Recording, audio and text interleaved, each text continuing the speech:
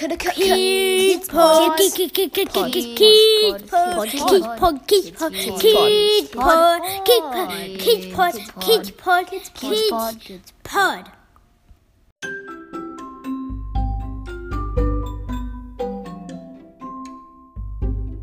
Welcome to Kids Pod, the podcast where kids get to ask adults the questions they really want to know.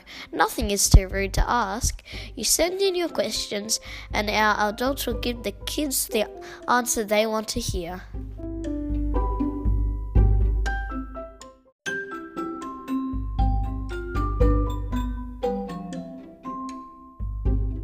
Father Greg is a Catholic priest.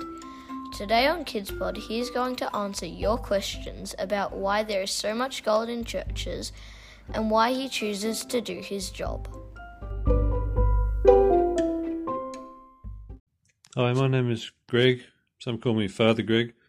I'm a Catholic priest and I work in a jail at Bathurst and I'm a jail chaplain. My work is to take care of the prisoners and the staff there by listening to them and doing prayers and things like that. And Catholic priests usually do such things, but the main special thing that a Catholic priest does is to say Mass, also known as celebrating Eucharist, which is a special church prayer where we offer bread and wine, which is what Jesus asked us to do at the Last Supper.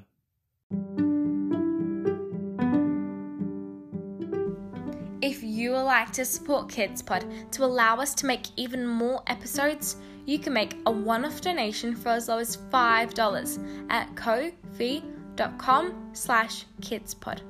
That's ko-fi.com/kidspod. There's no obligation, and Kids Pod will continue to remain free for all. But we want to keep Kids Pod going strong well into the future, so we really appreciate any support you can give. From all of us at Kids Pod, thank you. Hi, my name is Ted and I am 7 years old, and my question is, what colour is the church? Thanks, Ted, for your question about the colour of my church. I'm a jail chaplain, so I don't have a normal church like other priests, but we do have 3 small chapels in the jail, and they're part of the jail building. The colour on the inside of the walls is mainly white, and the outside of the building, the old part of the jail, is red because it's made of bricks, and the new part of the jail is grey because it's made of cement. Thank you. Hi, my name is Josh and I am 10 years old. Why are there usually so many candles in churches? Thanks, Josh, for your question. It's true, there's often many candles in churches, although some churches may not have any or many candles. But certainly in the Catholic Church, which is my church community, there's usually many candles. The most important candle is the Easter candle, which is very big and is lit for the first time around Easter Sunday, and it represents the risen Jesus. And there's also candles on the altar and other candles. Their general job used to be to provide light because there were no electric lights, and so when the people had to read from the Bible or other books, they needed the candle light to help them to see if it was at night time. There's also an idea that a candle represents the presence of God, and you might find in some churches, if people have a loved one who has died, they might go to a certain place and light a small candle in memory of that person, which is a symbol of their prayer and their memory of their loved one. Thank you. Why is there so much gold in churches? You're right that some churches do have a lot of gold inside, or at least gold colour inside. If you go to Europe, then one of the styles of design and architecture many years ago was the Baroque style, and that style is one of those that has very fancy or very decorative, and so some of the decorations and objects in a Baroque church would be covered in gold paint or even gold leaf. And you might also find that some churches are very plain or simple and don't have so much design. For example, I think the Lutheran churches are often a more simple style. The reason that some churches have gold colour or gold objects is usually to show the people's devotion. They would think that they know that God is very precious, and so they try to put something precious in the church to fit with that, or something very beautiful because that is a way of honouring God. So when you see the gold candlesticks or the gold-coloured cup or plate on the altar, the idea is not so much the gold itself, but what it represents or who it's trying to give honour to, and that is God. Hi, my name is Tom and I'm 7 years old. How do you get your money?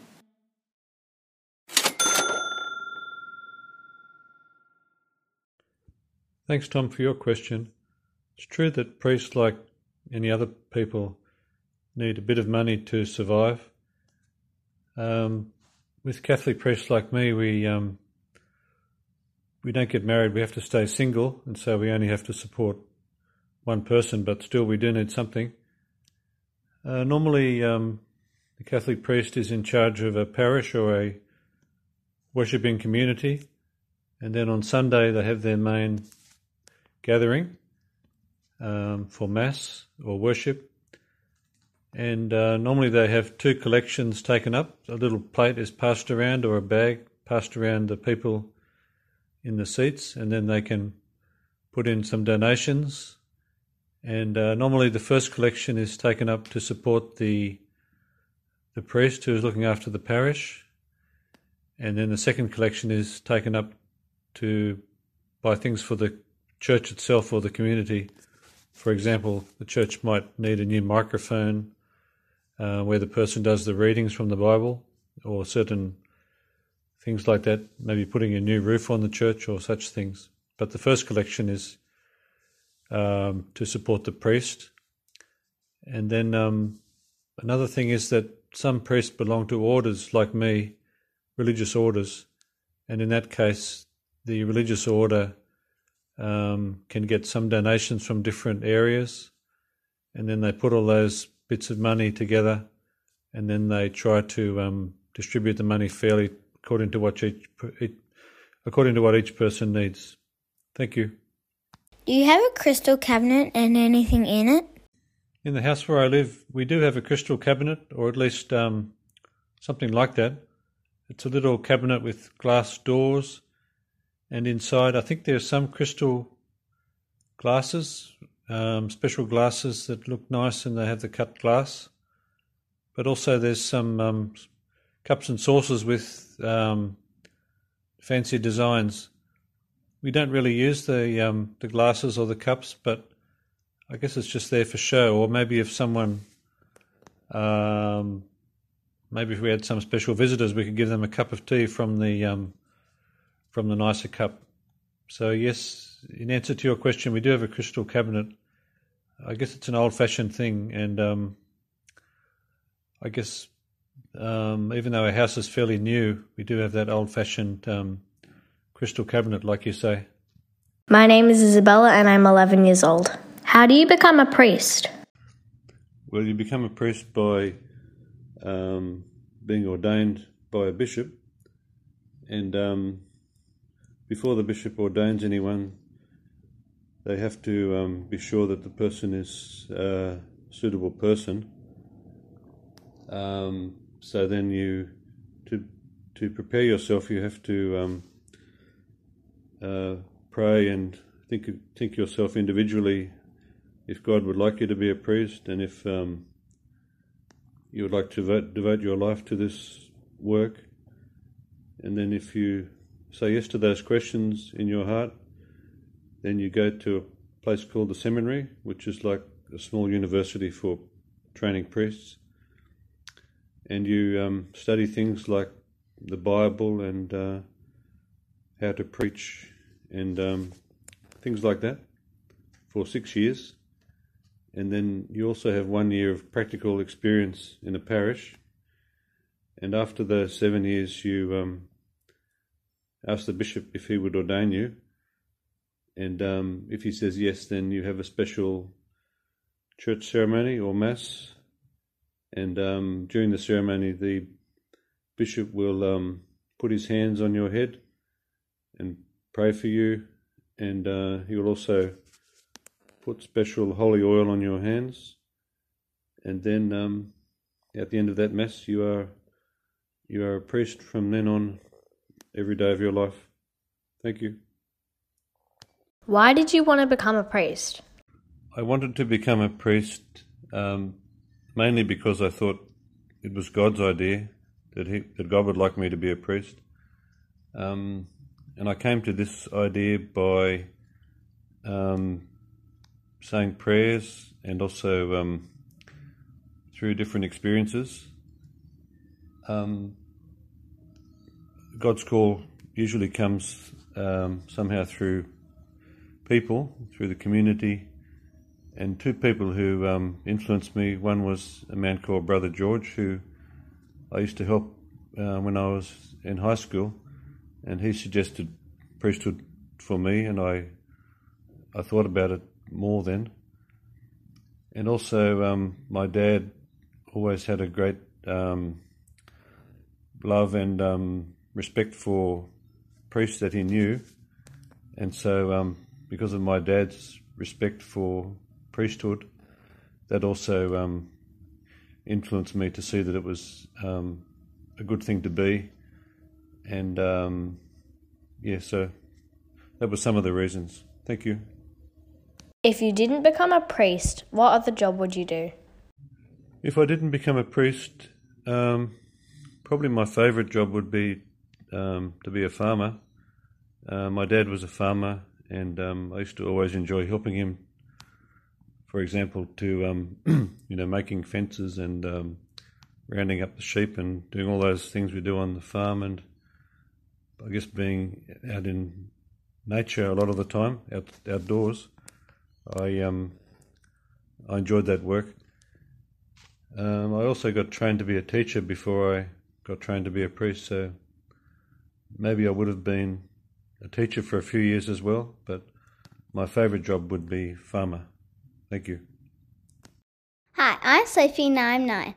Do you get angry when babies scream at baptisms?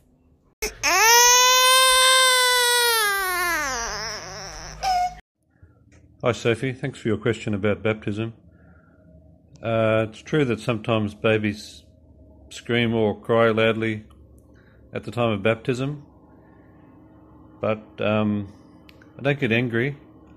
I would have baptised lots of babies because that is allowed in the Catholic Church, and a few of them were crying and screaming, but I didn't get angry. I just waited for them to stop, or maybe sometimes their mother or father can maybe take them for a walk or something so they can settle down. How do you feel when you marry people even though you think they shouldn't get married? It's a good question because deciding to marry someone is a big decision, and it's possible that someone could make a mistake with that decision. And in my experience, I have done weddings for quite a few people, especially in Rockhampton, where I worked in a big church where it looked nice, so people were often having weddings there. I didn't find any that I thought shouldn't get married, because in the Catholic Church the couple has to go to a special place to do a pre-marriage course, so then they can have some education about the different areas they should think about first before they really decide to get married. I did have one or two couples who changed their mind. They started to prepare for a wedding, and then they thought about it more and they decided it wasn't a good idea. So I was happy then that they'd taken the decision seriously and changed their mind before the wedding day. I would like to know if you get to say cool words like hallelujah.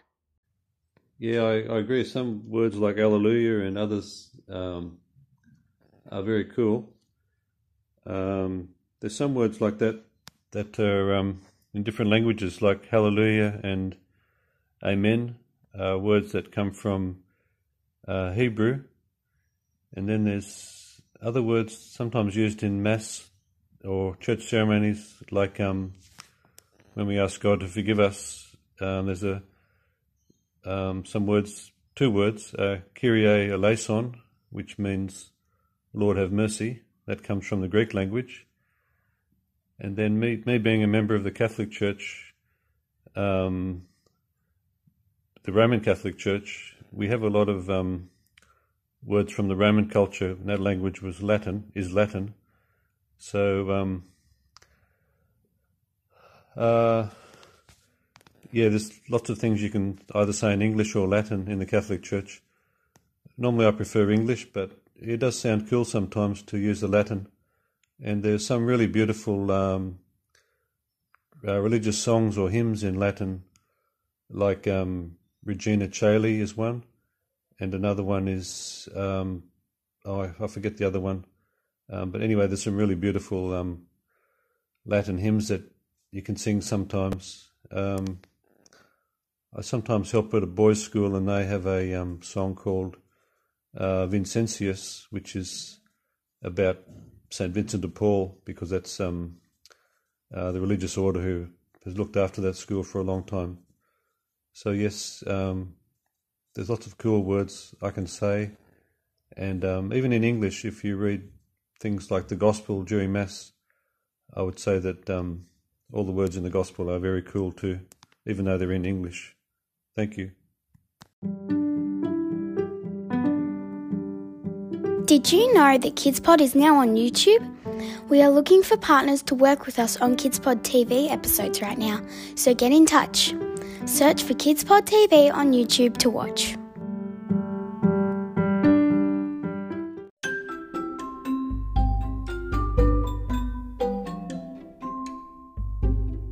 To send us your questions for future episodes, contact us at amychan.com.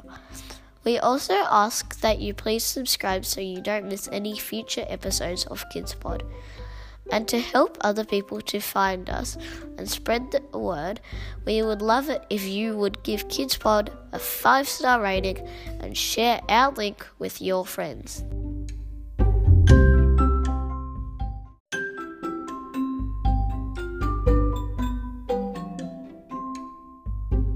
KidsPod was created by Amy Chan, intro by Nikki Strauss, cover art by Glenn Strauss.